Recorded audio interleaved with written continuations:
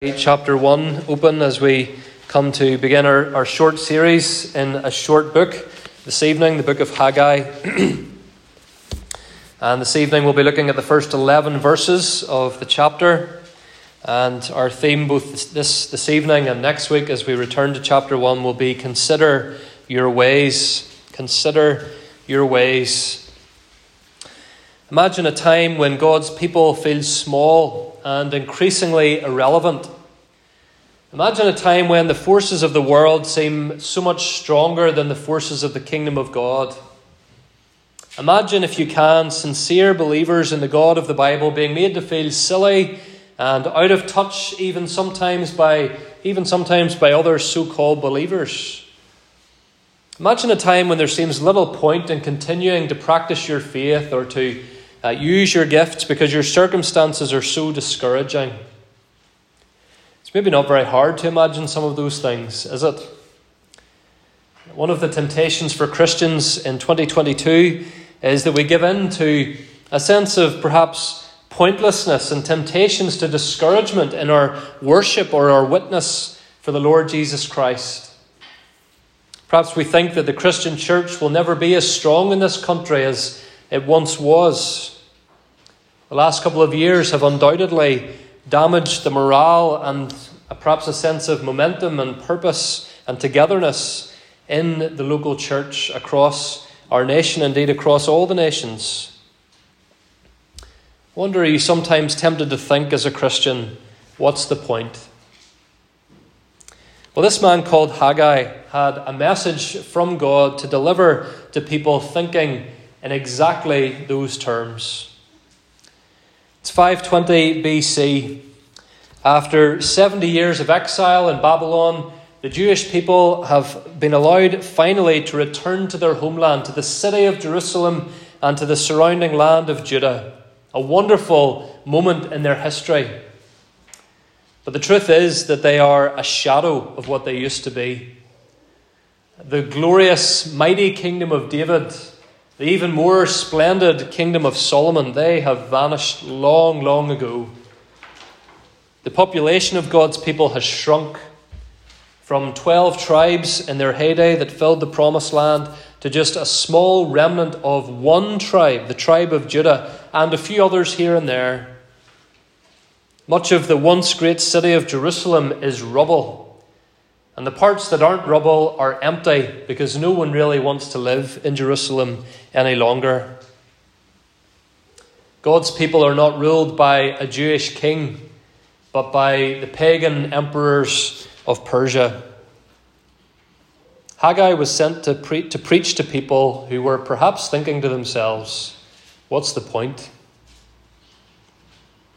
And yet God in his grace was not finished with his people.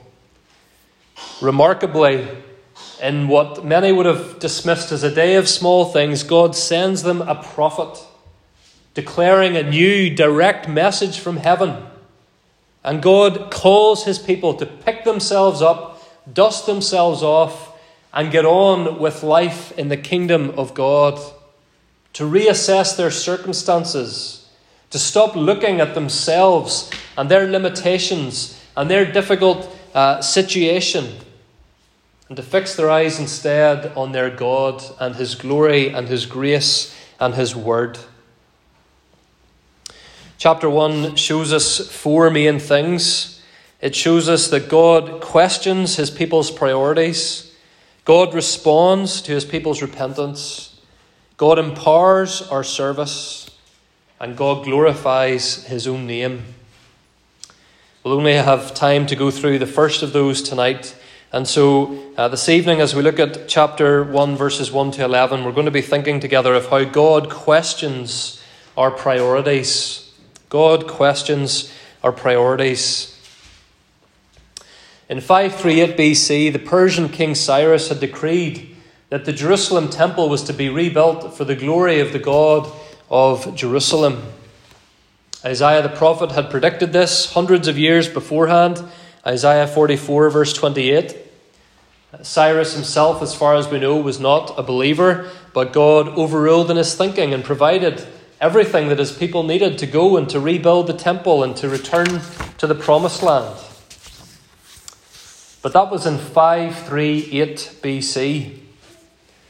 In the book of Haggai, we are in 520 BC.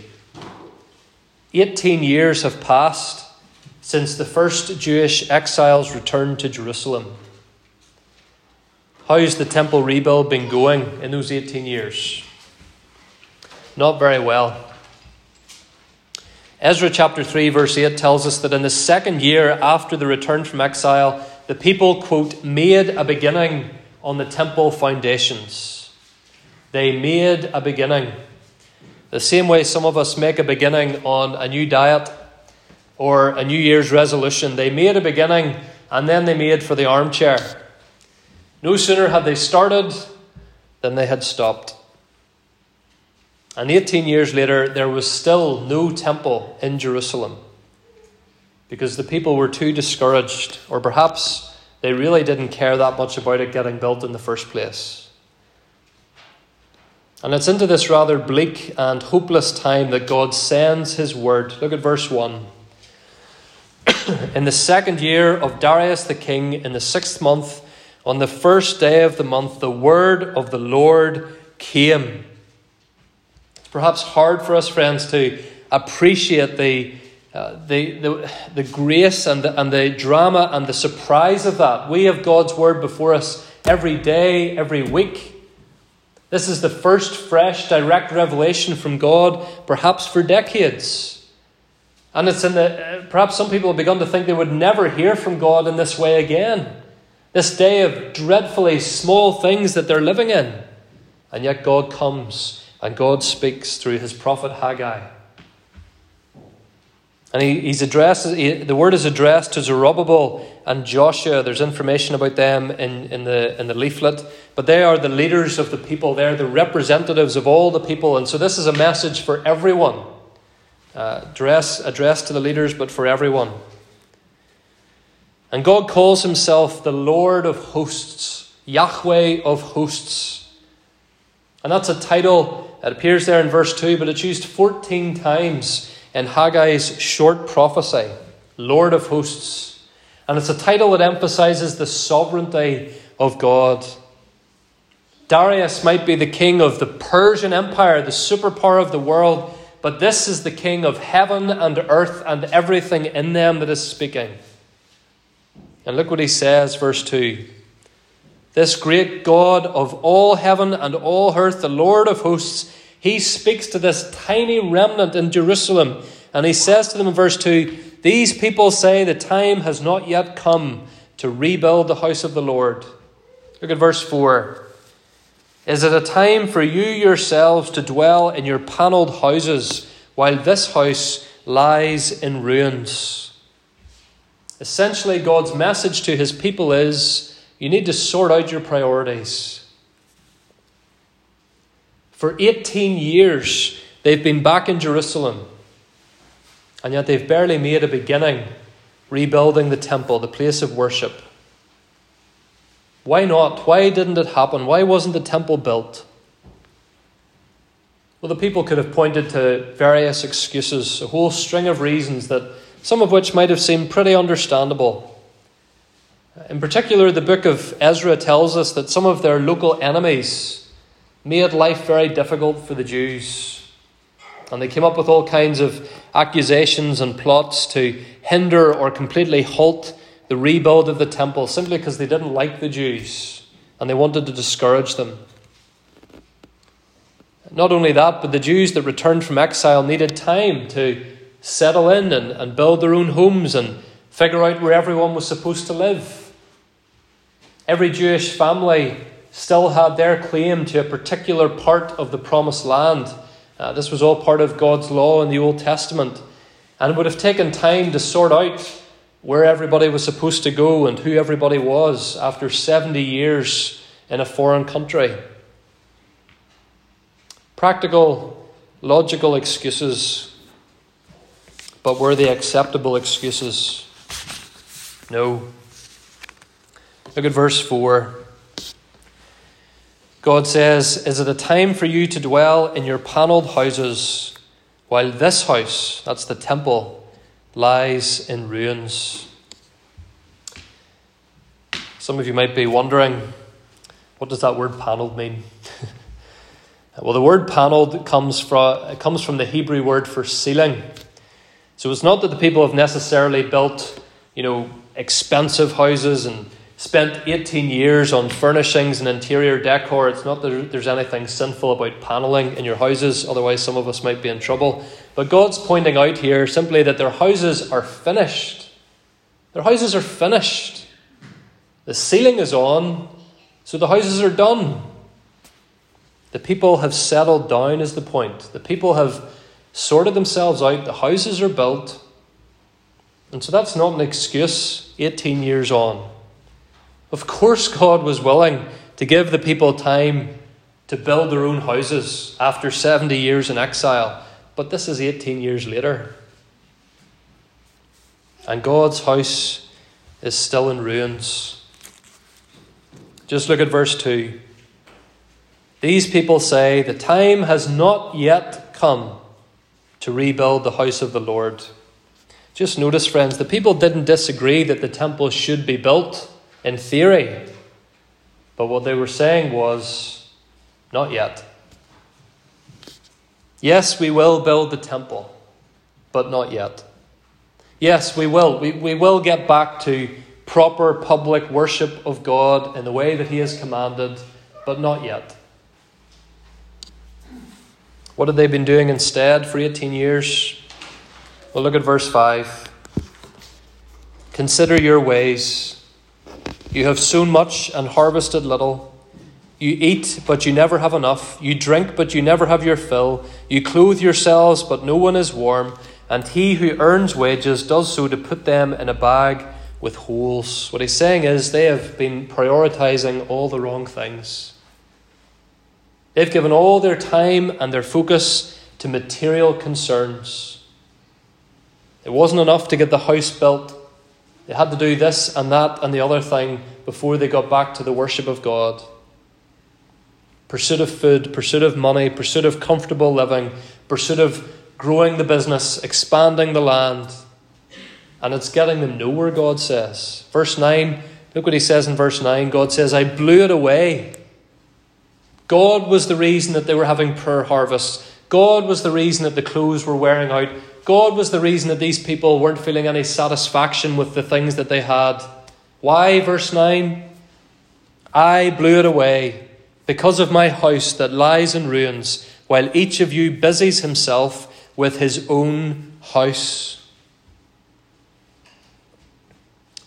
The people have been running about after clothes and food and business and whatever else, none of which was to be the ultimate purpose of life in the promised land.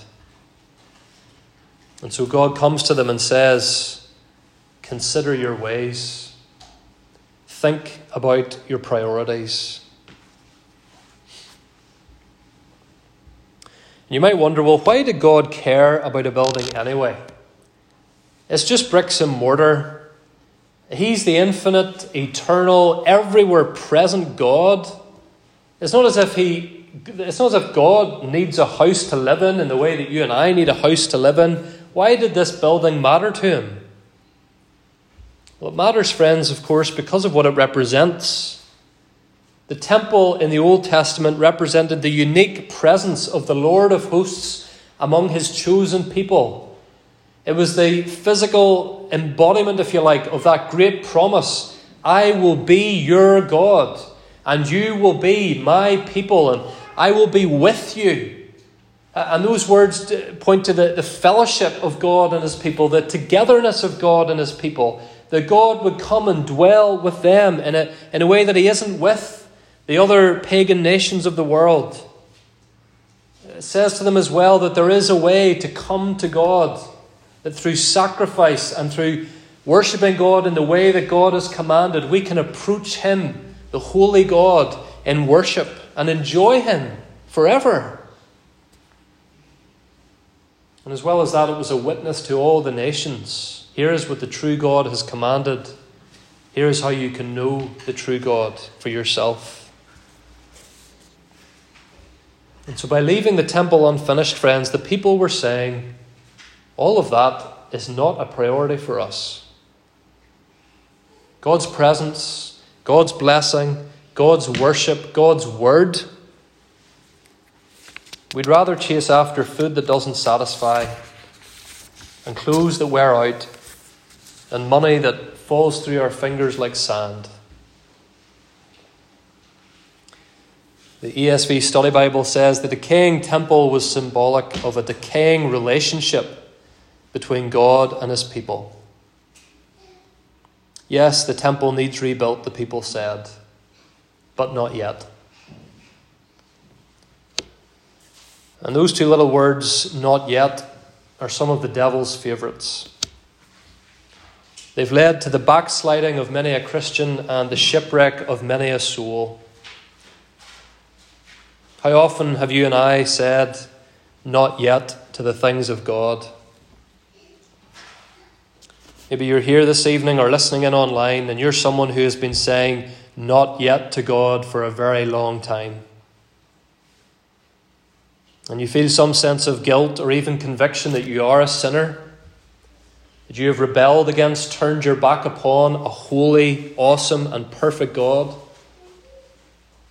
You've heard perhaps repeatedly from parents, from preachers, from youth leaders, from friends, from loved ones, that you must repent, turn your back upon your sin and confess your sin and put your trust in the Lord Jesus Christ and the sacrifice that he has made for sin on the cross. And you have been saying, not yet. When are you going to stop saying not yet and finally say, I repent? That my only hope for salvation, for life in heaven and not hell, is to finally trust in the Lord Jesus Christ. But Christians can be guilty of making excuses like this as well. I should read and meditate over the scriptures. Absolutely I should. But right now I have this job. I have this daily schedule. I have this problem. So not yet. I should invite the neighbour in for dinner, get to know them better, share the gospel with them. But not yet. I should put my gifts to work in God's kingdom, perhaps get more involved in my church. But not yet. I've been speaking to pastors from other congregations, denominations over the last few months, and they say that there are still people in their churches who have been saying we will come back to church, but not yet. After this part of the pandemic or after the next part of the pandemic, maybe then, but not yet. I wonder, is the church in Northern Ireland guilty of a not yet attitude sometimes in terms of our evangelism? Are we waiting for things to get easier? Are we waiting for when suddenly people begin to show more of an interest again in coming to church? Are we waiting for things to get back to what our grandparents or maybe our great-grandparents would have known as normal, when the average Joe prods and Catholics around us at least had some respect for Christian morality or the teaching of the local church, at least had the good manners to go along to the church in which they were baptised or married? And right now we think, well, who's going to listen? And no one really cares, and not yet. The mission of the people in the day of Haggai was the same as ours, friends, to be witnesses. Witnesses to the glory and the grace of the Lord of hosts. They were to witness by their worship in a rebuilt Jerusalem and a rebuilt temple, a public demonstration to the nations around them that their God was central to their lives. A private faith would not fulfill the mission then, and a private faith will not fulfill the mission now. A faith that didn't move them beyond the front door of their panelled houses was not what God was looking for then, and it's not what God is looking for today. He called them and he calls us to a faith that is evident and energetic in every part of our lives. And if we're waiting for a time when it's more convenient and less unpopular to speak to someone about our faith, or open our homes, or open our diaries for fellowship with other believers or with unbelievers, well, not fellowship, but times to build relationship with them and to share the gospel. If we're waiting for a perfectly convenient time for all of that, we're always going to be saying, not yet. These people could make all the same excuses as us. Political instability, changing economic conditions, lots to do in the house, not as many of us as there used to be. And God's response was, consider your ways. Consider your ways.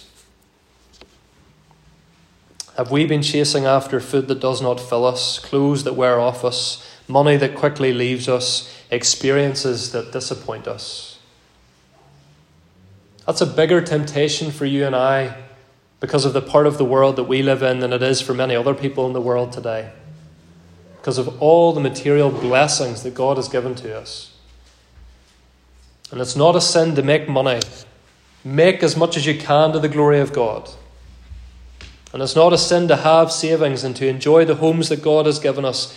But because of everything that we have, these things, we are more prone to the temptation of putting all our joy and all our hope and all our priority into these things and to saying not yet to the mission of God. Haggai, friends, was sent to preach to farmers and fathers and mothers and business people, busy people like all of us. And the message was the kingdom of God still comes first.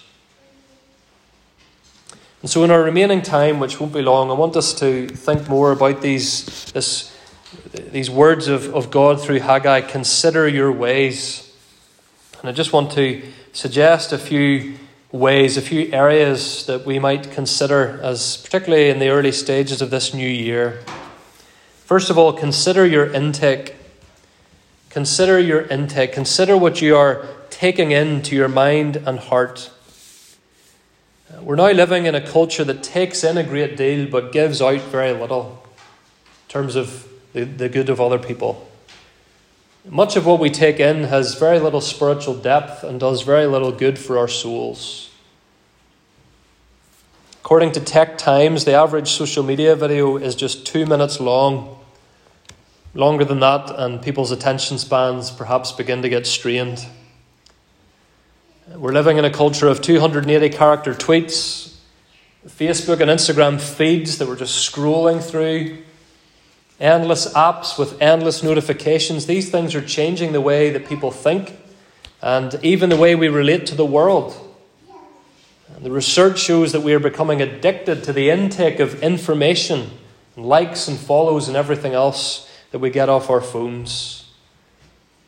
This is the kind of stuff that people are increasingly taking into their minds. Tim Challies, who wrote a book called The Next Story, I think it's almost 10 years old, but very relevant, all about the impact of digital technology from a Christian perspective. And he gives this advice: begin to distance yourself from distractions. Be ruthless if necessary. You'll soon learn how much information you can live without. Distractions will try to draw you down to shallow levels of thought and shallow ways of living. Eliminate distractions and fill your mind with ideas and thoughts that challenge you and increase your love for God. In other words, let's get into the Word. Let's spend less time in news feeds and more time in feeding upon the Scriptures. Listen to Christian podcasts instead of always music. Take the time to meet a Christian friend face to face. Catch up, bear burdens, pray together, keep the phones off the table. Try the Bible in a year reading plan, or a 2-year one, or a 3-year one. Buy a Christian book and see if you can read it by Easter. Some of you might say, well, I'm not a reader. Well, if you have a smartphone, if you read the news, you're already reading all kinds of stuff. So just make time to read the best stuff. You are what you take in. Don't let what you take in make you a shallow, superficial person. Consider your intake as this new year begins. But also then, as well as considering your intake, consider also your output. Consider your output. It doesn't just matter what we take into our minds and hearts. It matters what we put out with our mouths and our hands. And one thing I hope we can do more of, and I've hinted at this already and spoke about it in the autumn during the Love Your Church series, but hopefully this year we can get back to more of hospitality and face-to-face fellowship in big groups, small groups, one-to-one. It's a gaping hole in church life these last few years across the wider church. The Christian life is not just about taking in the word.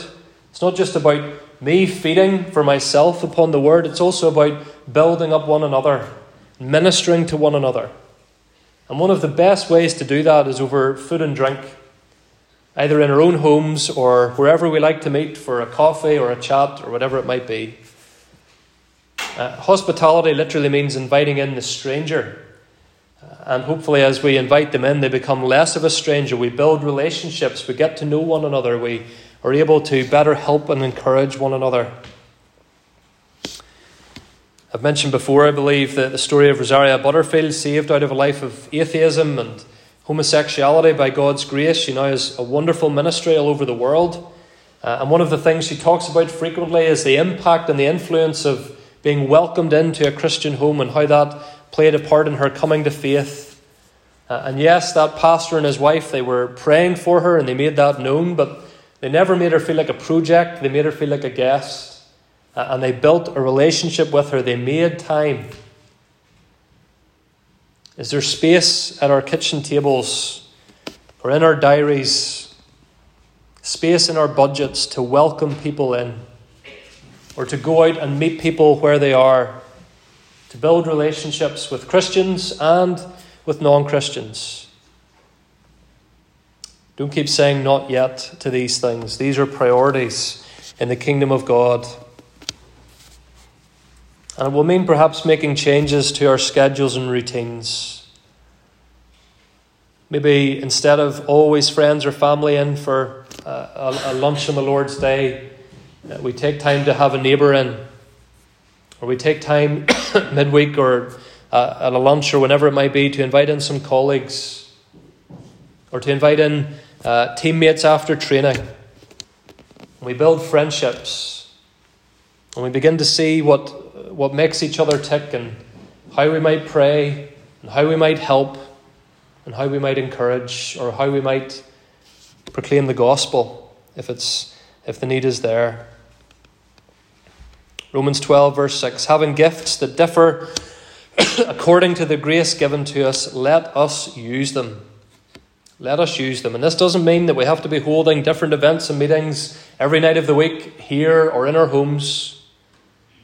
But are there younger Christians in your church that you could take to presbytery youth events? Are there older Christians that you could begin to visit on a regular basis?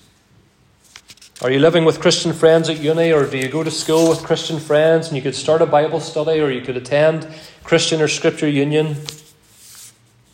Could you make time in the months ahead to join one of our prayer meetings midweek or on the Lord's Day, or to meet one-on-one regularly to pray with a fellow believer? Some of you men, I hope, and I'm praying, will have to consider in a few months' time, is God calling me to become an elder or a deacon in this church? And that will be a costly calling, but it may be one that you have to answer. And all of these things are costly, but they are the priorities of the kingdom of God. And so we consider our intake and we get God's word get it more into our minds and our hearts. And out of the overflow of the heart, the mouth speaks and we act. Consider your intake, consider your output, and finally this evening, consider your Christ-likeness. Consider your Christ-likeness. And this is perhaps the most searching examination of all. Where am I in my walk with Christ as a new year begins? Are there sins that I was battling this time last year that I need to keep battling today? How much of the gentleness of Christ do people see in me? How much of that extraordinary love that we were thinking about this morning? How much of his patience for our loved ones, for our colleagues? How much of his compassion for needy people? How much of his zeal to preach the gospel? This is what the Christian life is all about at the end of the day, friends, becoming more like Christ. We were thinking about that in our CY the other night, of obedience and how that obedience is in an effort to, by God's grace, become more the image of our Saviour, the Lord Jesus. Paul says in Philippians 3 verse 10, I want to know Christ and the power of his resurrection, that I may share in his sufferings, becoming like him in his death, that by any means possible I may attain the resurrection from the dead. He wanted to know Christ. Is that your first priority as this new year begins? If it is, dear friend, be assured God will give you the grace and the help and the power from his Spirit, as we'll see next week. He will give you the power that you need to do whatever he lays upon your heart to do, to make whatever changes in your priorities that perhaps need to be made. He will give you grace sufficient for those things. And so God calls his people this evening to consider our ways. Are we organising our priorities around him? Or are we squeezing Christ into the few remaining gaps in our lives? It's in every part of our lives that we are to bring glory to God. It's every day that we're to be concerned with his kingdom. And so the first thing God says to a small group of weary believers wondering what's the point, or perhaps saying not yet, he says, consider your ways. We may feel small, we may face challenges, but Jesus is on his throne. We're still waiting for him to return. And so there is a mission to be part of. Let's each one of us, friends, consider our ways and consider how we can play a part in that mission of God's. Amen.